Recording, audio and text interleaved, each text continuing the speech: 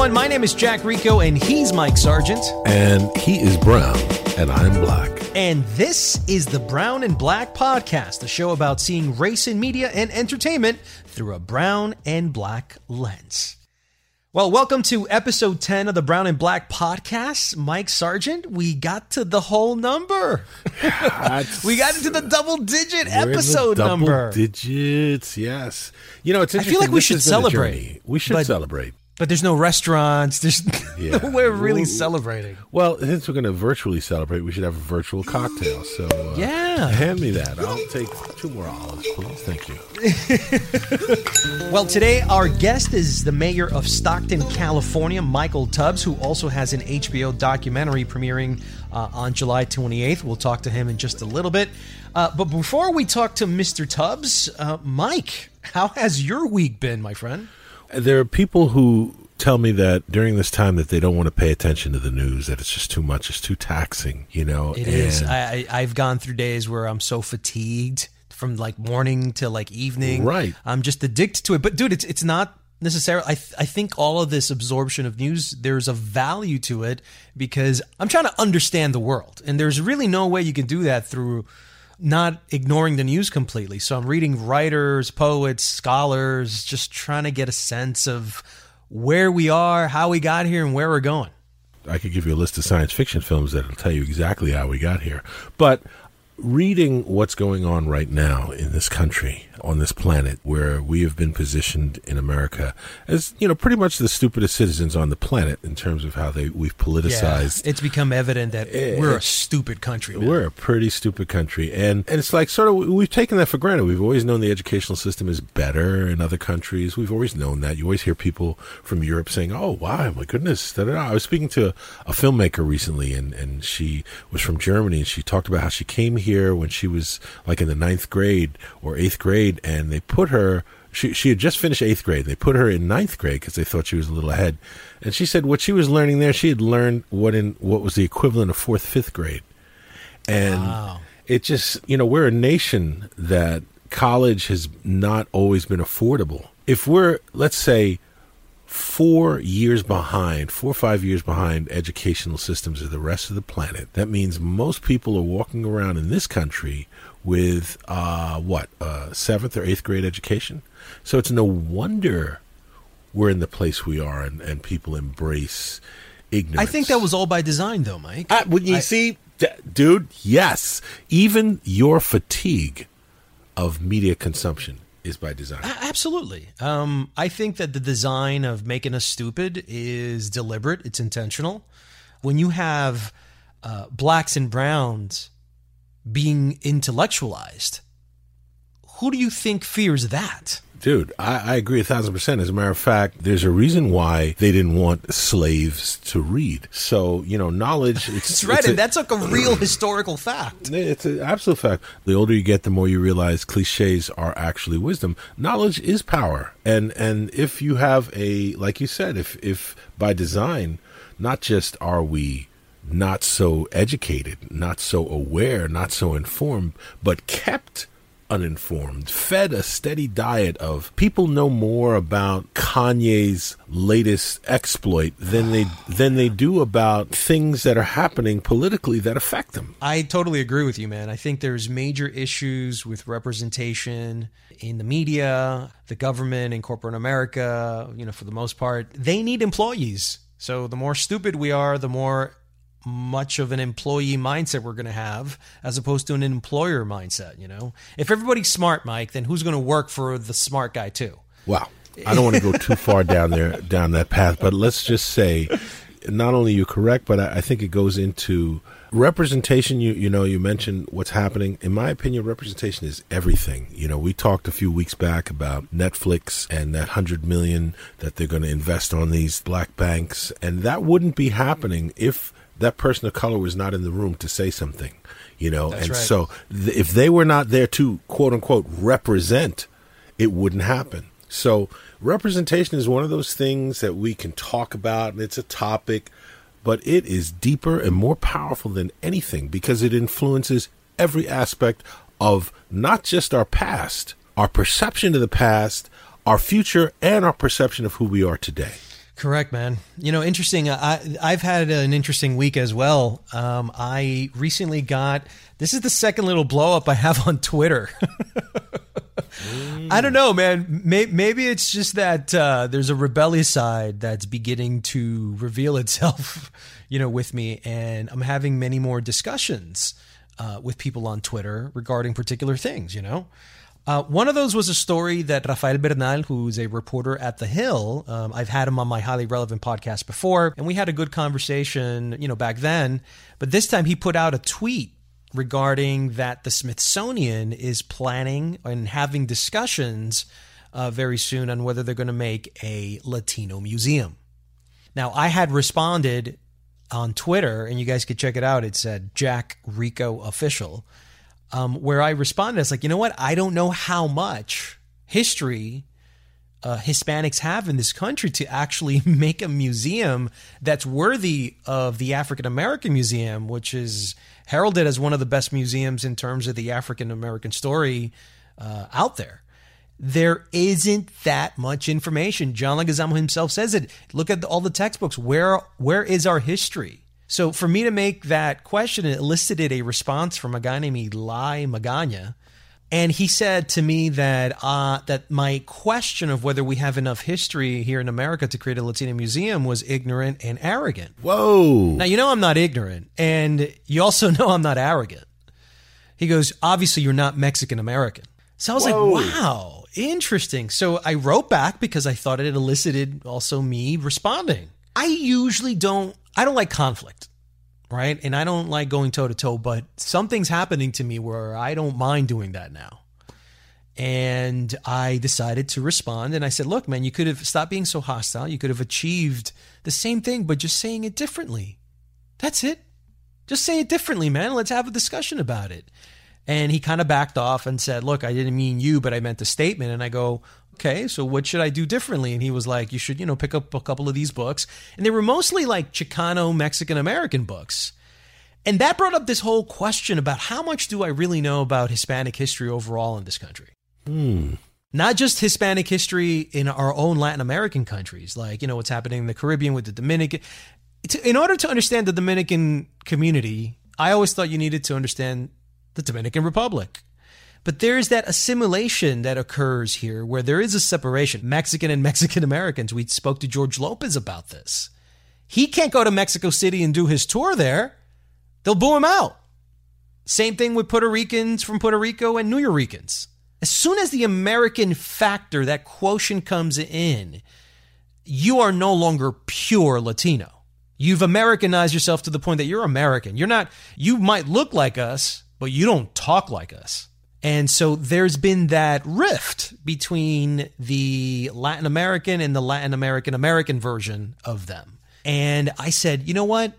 I'm going to start trying to understand and research more the history of the United States Hispanic, the Robert Rodriguez, the Jack Ricos, as opposed to my mom and dad's history. So, it's good to know that. But now that I wanted to do this, I started thinking, well, how much have we done in this country? And most of it has to do with Mexican Americans. Most of the United States, I think a third of the United States, not even half of it, used to be Mexican territory. I started watching all these documentaries. I watched a documentary called LA Originals. It's on Netflix. It talks about these two Chicanos, Esteban Oriol and Mr. Cartoon, a tattoo artist. Dude, what a great documentary on two Latinos that have influenced and shaped the hip-hop game, the tattoo game. So I said, there's contribution in the United States into pop culture and business and other parts that are non-Latino. So I was like, you know what?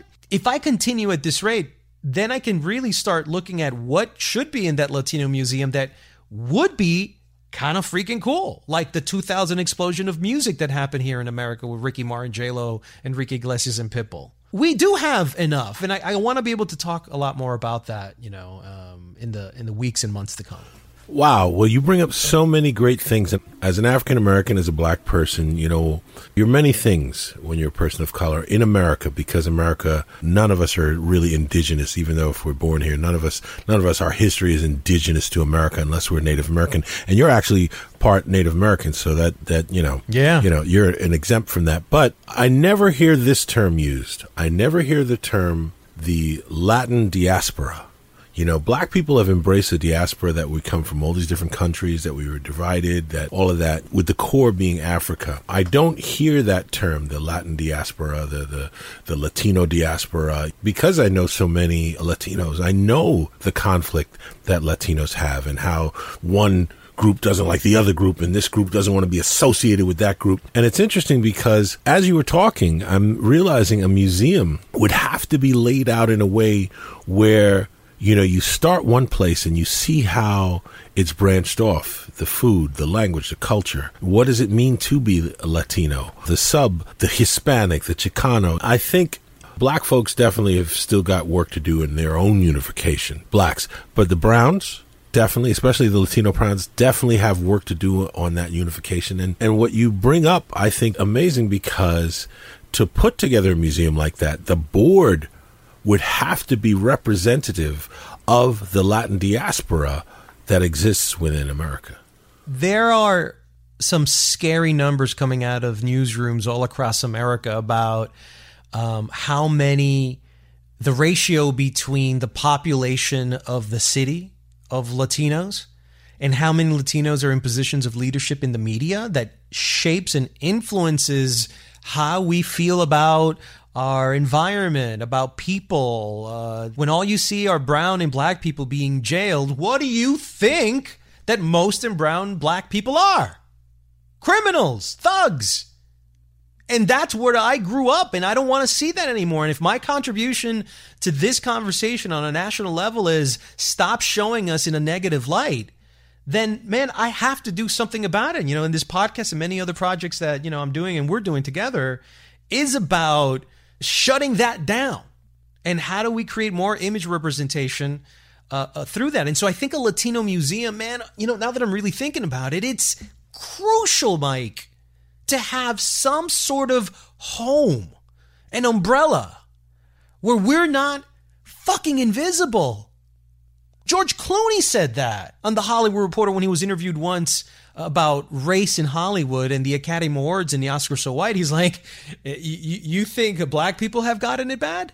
You should look at Hispanics. What you're saying is so strong, because relating it back to everything that this show is about, the intersection between race and pop culture. Race and how race is interpreted through pop culture. How we view, how someone feels. Your words to that journalist or that fan of the guy you were interacting with, your words stung that person because it represented something much larger than what you were saying in that moment. Yours was more of like a question, like, well, what have we really done? His came from this place of, my God, that's our problem, that you don't know what we've done. And like you said, that invisibility, I think that's at the core. Okay, we're invisible except for this representation and that representation and maybe sometimes that one. And that's one way in which I think both black and brown people can completely unify, that we are underrepresented and not represented in the ways that serve us best. And look, unlike the African American community where there's a racial solidarity, we don't really have that. And I think one of the reasons, Mike, and look, I'm being very provocative here by saying this, but I think we need to start having the conversation. Do we abolish the word Hispanic? That's an interesting conversation. Now, let me give you why. I came up with this like a few days ago where I was thinking, well, what is the problem? Why can't we team up amongst the Hispanics to move forward? And a lot of it is because a lot of us are so different. We come from so many different cultures. And I think in America, people like to compartmentalize people. Absolutely. Things. Absolutely. You're too complicated, so I'm going to ignore you until you become a little bit more simpler to understand. Until you fit into this representation that I've seen and understand. Right. And in the Nixon era, the term Hispanic was born because there was just, how do you take 27 of 32 countries, including the Caribbean, and put them all under one umbrella? And that's what they decided to do because each one individually is too much. Have a 4 or 5 page census paperwork of who are you? Go through 5 pages and find yourself as opposed to Hispanic. Because if we're having a problem unifying because of the word, because people are starting to feel burdened by the word, that they're not being seen because the word is so ambiguous, then screw it. Get rid of it and start targeting people from specific countries in America. 2 things, the Latino journalists coming together, needing to be able to, in my opinion, represent, contextualize things that are happening in the media. The way Reuters, Trump orders voting districts to exclude people in U.S. illegally. Okay, that's a very nice, soft way of saying Trump once again targets Latinos and wants to invalidate their existence in this country. So how's about we get into the news?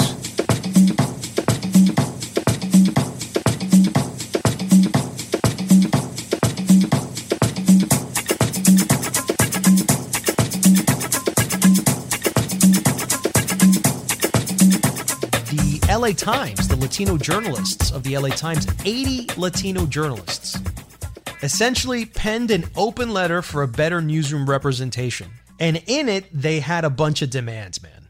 And it was very interesting. Let me kind of just read a couple of them. First, they stand in solidarity with the Black Caucus. What that showed me right off the bat is that there's a brown and black unity, which is what this podcast is about. And we're now starting to see it pour over more and more. I sent you a video of that LA Originals clip where Snoop Dogg is talking about the 1992 riots. Yes. And how black and brown people united, and that Bush's administration and the LA Police Department did not like those two groups getting together.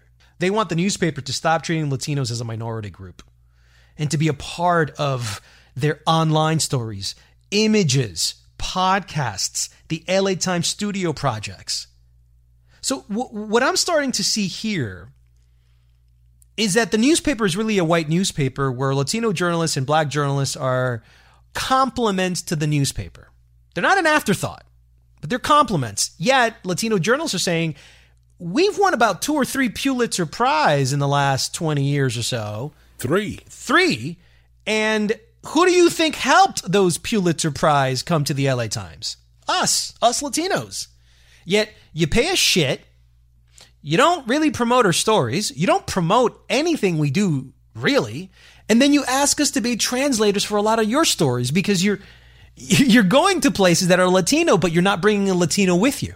What this shows me ultimately and overall is that the system is rigged against us. It's confirmed. I mean, there's just no other way of looking at it. Well, if you work hard enough and you try to make it, maybe one day you'll be very successful. Dude, there's no excuse to have a city that is 50% Latino and have a newsroom that's 5%. We recently spoke to Jamie Osorio, who is the star of Telemundo's novela Celia Cruz, which is the first Afro-Latina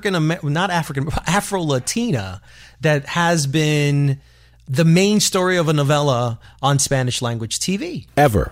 Jamie plays young Celia, and out of Peacock's 35 shows from Telemundo that they have on their new streaming app, the only show of color is Celia's. So we had a chance to have her on the show, and here's what she said about image representation on Spanish language television. I think it has to do with the storytelling. I think it has to do that now that we are creating more platforms, it's about, right now we took the story of Celia Cruz, which was an icon of music. Why not? Let's start creating stories about Black people. Let's go to the auditions. let's start believing that we can get any role, even if they're not looking for Black people. And you know what? I know you're not looking for me, and I know you're not looking for a Black girl, but this is what I have to bring. And if this is my essence, and this is what you're looking for, you're not going to see this. You're going to see the whole picture. Here's an actress that should have been getting a lot more work in the last 5 years since this was shot, but she's not. And even if you said, oh, well, that's because so-and-so is bigger, what roles would she have gotten? And what I like about what you said, it's really all about the storytelling. If you have more people writing stories of Afro-Latinos and their celebrations and their achievements, then we can actually start creating and hiring actors of color to inhabit those stories. And let's go further back. Okay, so to create those Afro-Latino characters, that would mean there would have to be an Afro-Latino in the writer's room that says, yes, hello, we exist, hello. It says a lot to me that they reached back and asked her. It's kind of messed up. Like, you got your 35 shows that are all white Latinos. Yes. And then you have the one Black show. It's like, well, we are in the middle of the Black Lives Matter movement. Why don't you just put him in there? How opportunistic by Telemundo to do something like that, man, right? And I get it. It's strategy, so it doesn't come back to, oh, well, you see, I go, yeah, but you could have had her on any other time. Well, I can't do the math, but 1 in 35 is a pretty low percentage. If you're into how racism also affects, Latin America and the Caribbean, check out Celia. It's all there, but from a different perspective, a Latino perspective of racism as well.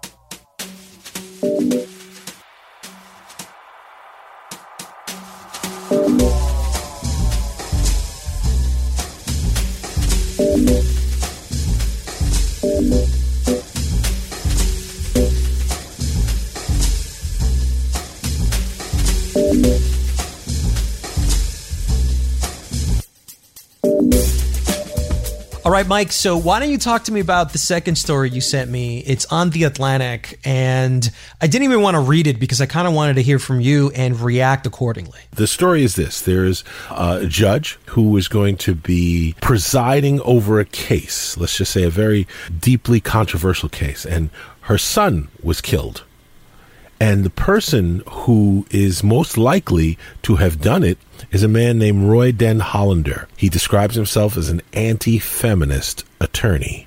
Now, the fact that there could be such a thing just says everything about America, okay? He also called himself a Trump volunteer. Now, he's a man who, after this judge, her name is Esther Salas, and that's what's important. Esther Salas, she's a Latina. Her 20-year-old son was killed in an attack, on their home, and her husband was wounded. They later found Den Hollander dead of a self-inflicted, so he kills himself after he goes and kills her. But he did a 2,028-page collection of writings that he posted in 1 year, in 2019. And in it, I'm going to read to you a quote from those 2,028 pages of writings. This is a attorney, anti-feminist attorney, a white man.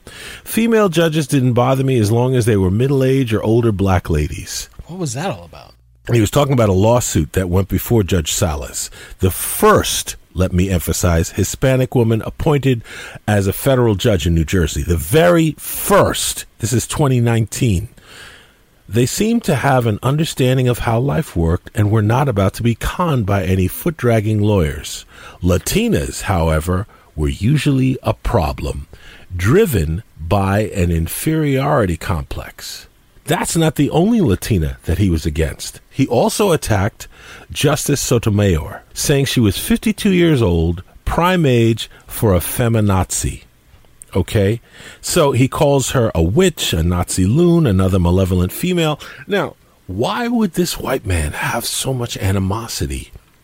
For someone like him to do what he did, and this is the scary part of, you ask how I was doing at the very beginning of the show, reading articles like this and what's happening with Trump and all the things that he's doing and all the ways, and planning to send out these forces and these federal agents into New York and Chicago and all this uber fascism that seems like we're in a science fiction movie that's going on. All of that is going on, but as much as we absorb, whether we get it from social media, after a while, you read enough, you see enough, you start to just have impressions of the world.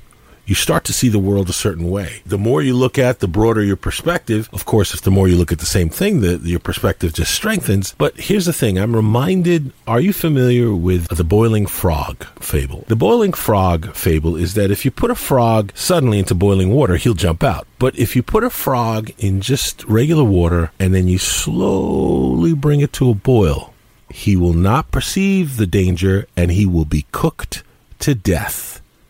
Here's how I look at it. With Trump being so blatant with his bias, has encouraged those with bias to become blatant, okay? Like this guy who did his 2028-page diatribe. But at the same time, that blatancy has come under fire.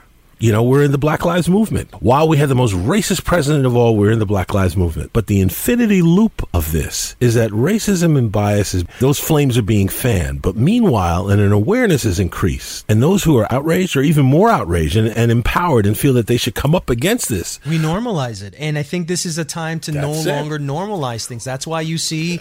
we need to jump out of the water. Which is why we're doing this podcast, which is why Latinos are rising, which is why, Black Lives Matter movement matters. It's just funny how white people are so offended by the fact that there's a rise, emergence, no longer being tolerant of the abuse. Well, we need to keep abusing you because that's how I grew up, and because that's how I grew up, it must be right. And I don't want to change those dynamics of hating on you for the rest of my life. And why should they change their perspective? They have no incentive, no incentive outside of moral. Now, you see, that's something you said early on that I have to touch upon before we even go to our very special guest who is changing representation. And that is, you talked about being corrupted. I don't know if you saw what happened in Ohio. There was a House Speaker and 4 others were arrested in a $60 million bribery case. Wow. Here's the thing. You live in a society where people aren't that educated. Not everybody's got the opportunity. The people in power, the higher echelons. Money represents everything. We discussed what is the American dream, whether it's the Latino American dream, the African American dream, the white American dream is to be rich, to have money. $60 million. How much could you be corrupted for $60 million? And because everything revolves around money. It's not like, we live in a society where everybody is trying to attain enlightenment. No, everybody's trying to get rich, okay? Especially in America, man. Especially in America. And unfortunately, black and brown people are bought into the same thing. So all I'm saying is it's very hard to not be corrupted, I think, by money. When we live in a society that's what we idolize. That is religion. The separation between church and state, maybe that happened. But separation between money and state, we always talk about consumerism. We talk about being a capitalist society. There it is. Fascinating stuff, man. I mean, we can go on and on about this. And I think somebody who has something to say about this is our next guest.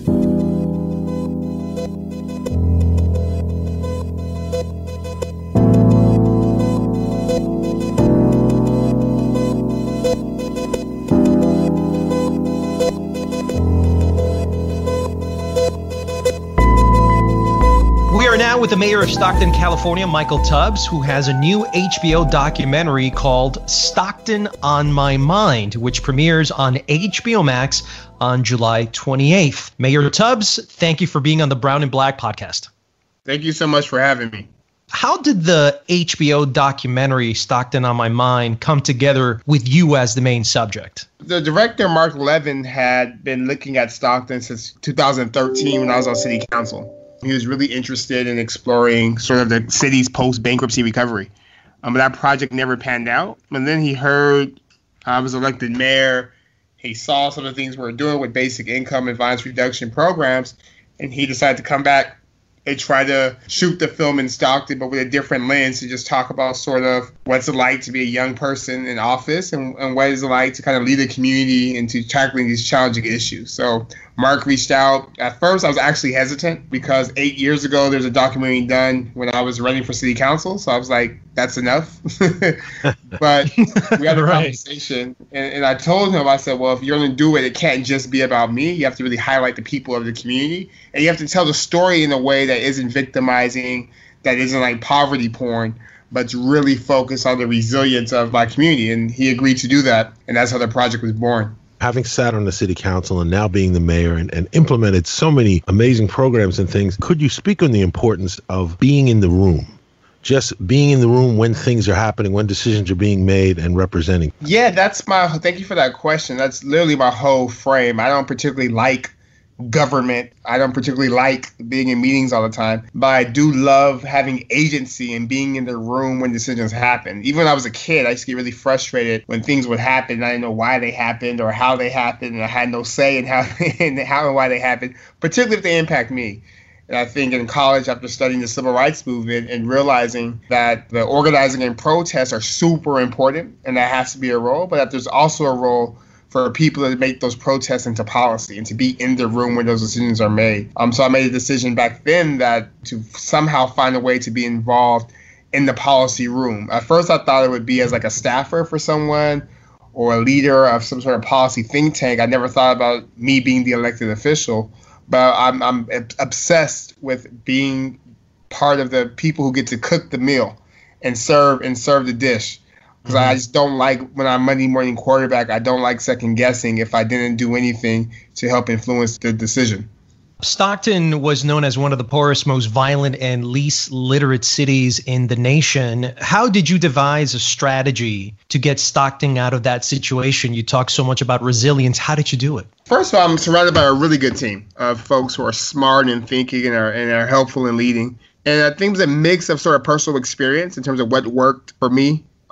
Coming from Stockton, walking these same streets, going to the same schools, and also some of the stuff I learned at Stanford, where I got my master's and bachelor's, and then also learning from the community as a council member and sitting in people's living rooms and dining rooms and community centers, hearing from them how they thought about their city. And from all that, it became really apparent that one of the biggest issues was poverty, and that we had to do everything we could to attack poverty, but we also needed to reduce crime, and violent crime in particular, and we also needed to provide more opportunity for our students. And then with that frame, spent a year during my last year of city council just looking at and traveling to other cities and looking at what they had done, whether it's the Pittsburgh Promise, which is a scholarship program in Pittsburgh, or the Harlem Children's Zones in Harlem, and just really learning from other cities, other groups, and then talking with my team in Stockton about, okay, how do we make this Stockton specific? So we have a long way to go, but the foundations were really formed in conversations with community members as a 24-year-old city council person part-time and figuring out what can we do and how far could we go. As a black man, as an African-American, as a person of color in this country, there are a lot of labels, images, representations of you from the time you're a child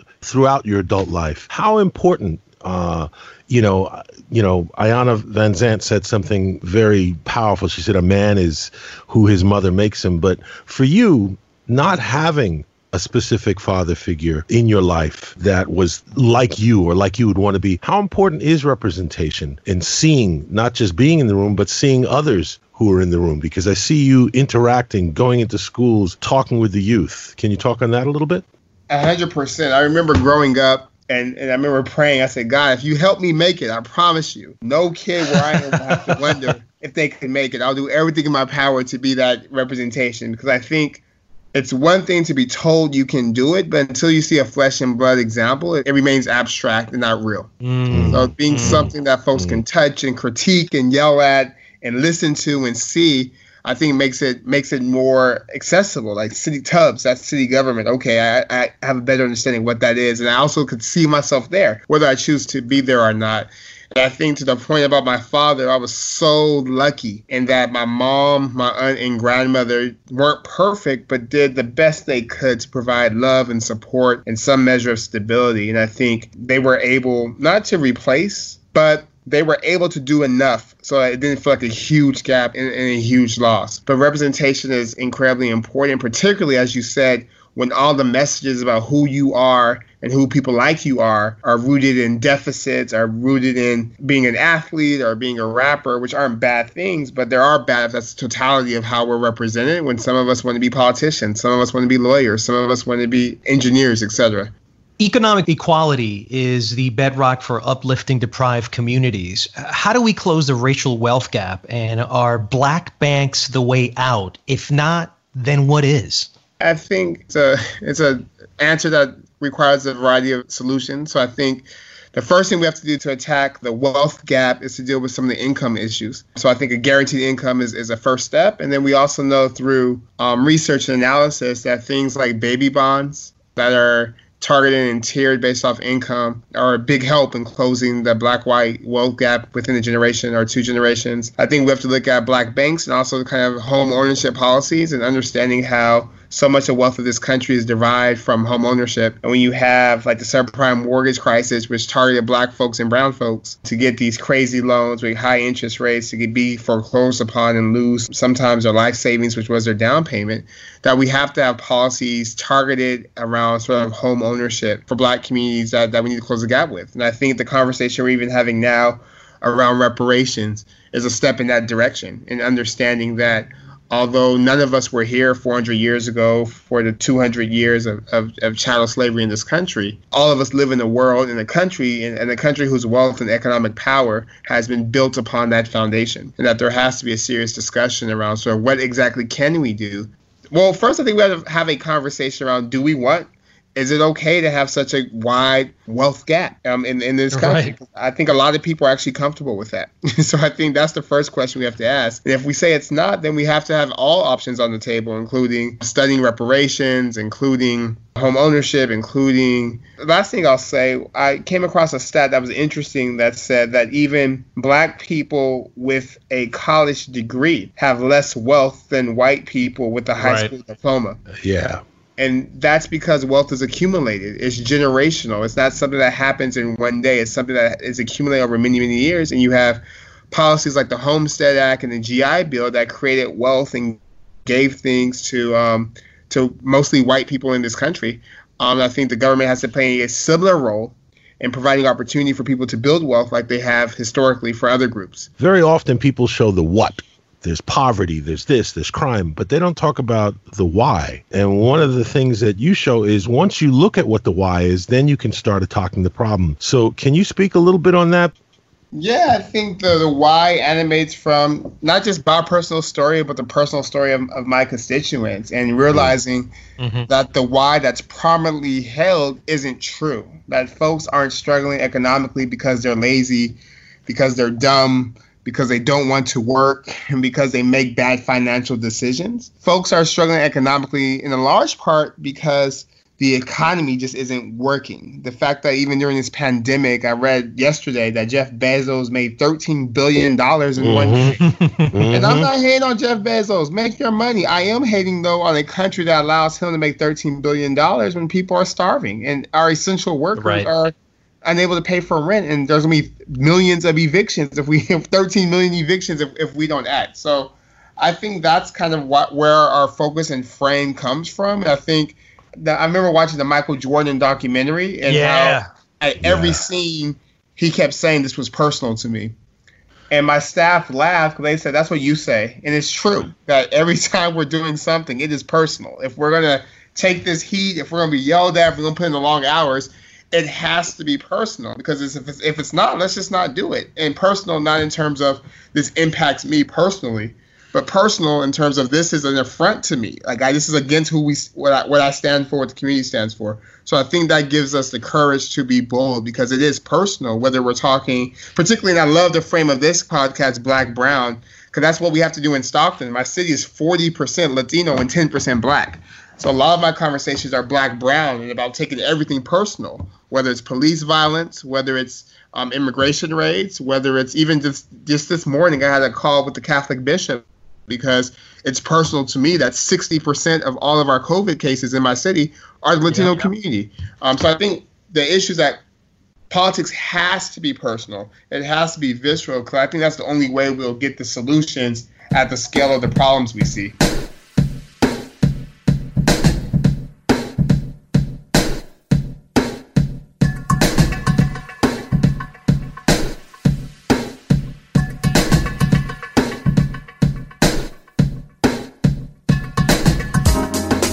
One of the reasons that Mike and I decided to do this was exactly for Brown-Black unity. I want to hear your thoughts on how do we empower Brown and Black youth to reach political office and be politically ambitious and change our cities and states to create a better world. How do we empower that? Part of it is giving them examples. Part of it is exposure.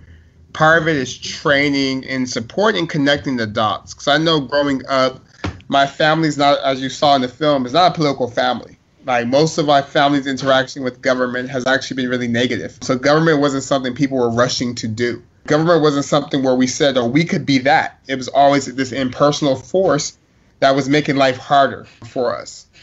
And I think what switched it for me was when I got to college. And in high school. In high school, I did a lot of stuff with like the Youth Advisory Commission, like the Youth City Council. And it was in that work I saw that government wasn't this impersonal force. But just a bunch of people, some who were smart and some who were not. It was literally like regular. It was so revolutionary of a concept for me. And I did it again when I interned in the White House, the same thing. I was like, yo, these are just people.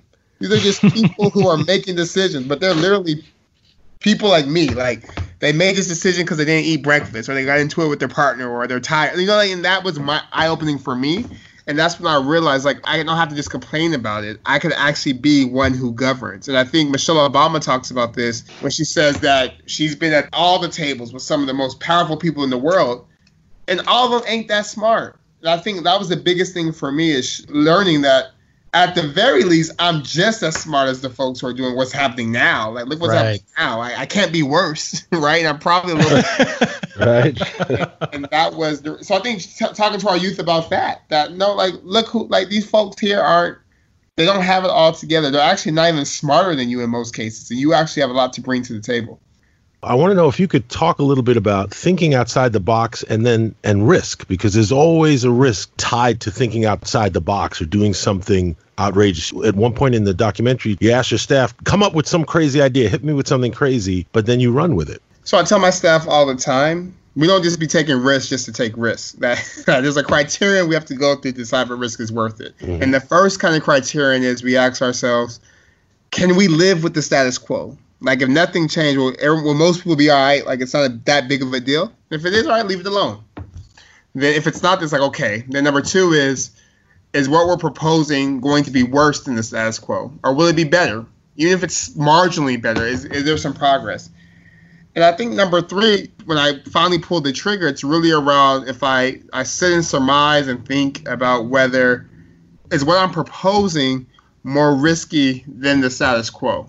Meaning that I think in many respects, the status quo, especially in regards to education, healthcare, the environment, and the economy, for the majority of people in this country, the majority of people in color in particular in this country, is actually very risky to me. Like, it's risky if we don't change. It's risky if we allow these inequities to compound and continue. That's what gives me kind of the willingness to be bold, not for boldness' sake or not to be provocative, but to actually make it better, because I think we get too used to dysfunction.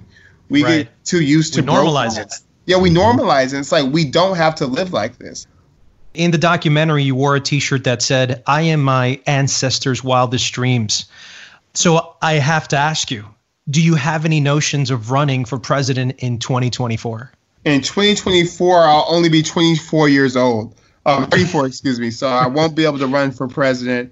And if I was 35, I'm pretty sure I wouldn't be running for president. But I am excited about spending the next 4 years in Stockton really kind of cementing what this film shows, which is the beginning of a process of change.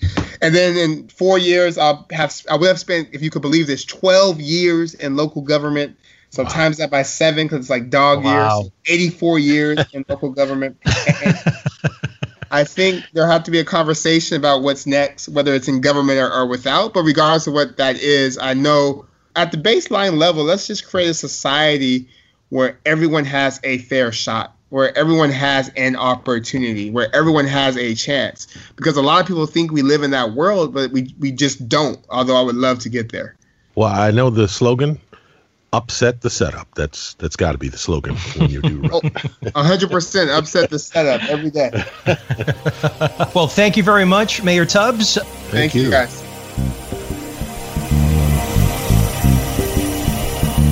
That's it for this 10th episode of Brown and Black. Thank you to Mayor Michael Tubbs for being on the show. And if you'd like to support this podcast, please subscribe on any podcast platform and leave a review.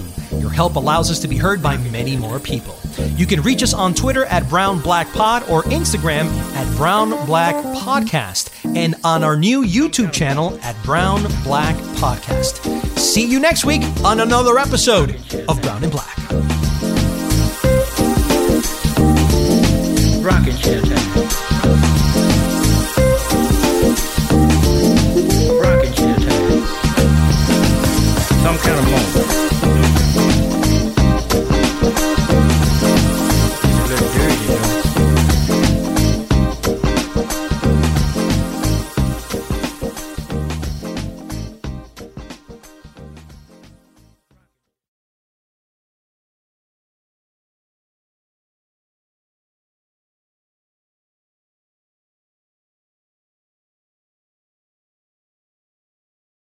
With Lucky Land Slots, you can get lucky just about anywhere. Dearly beloved, we are gathered here today to... Has anyone seen the bride and groom? Sorry, we're here. We were getting lucky in the limo and we lost track of time. No, Lucky Land Casino, with cash prizes that add up quicker than a guest registry. In that case, I pronounce you lucky. Play for free at LuckyLandSlots.com. Daily bonuses are waiting. No purchase necessary. Void where prohibited by law. 18+. Terms and conditions apply. See website for details.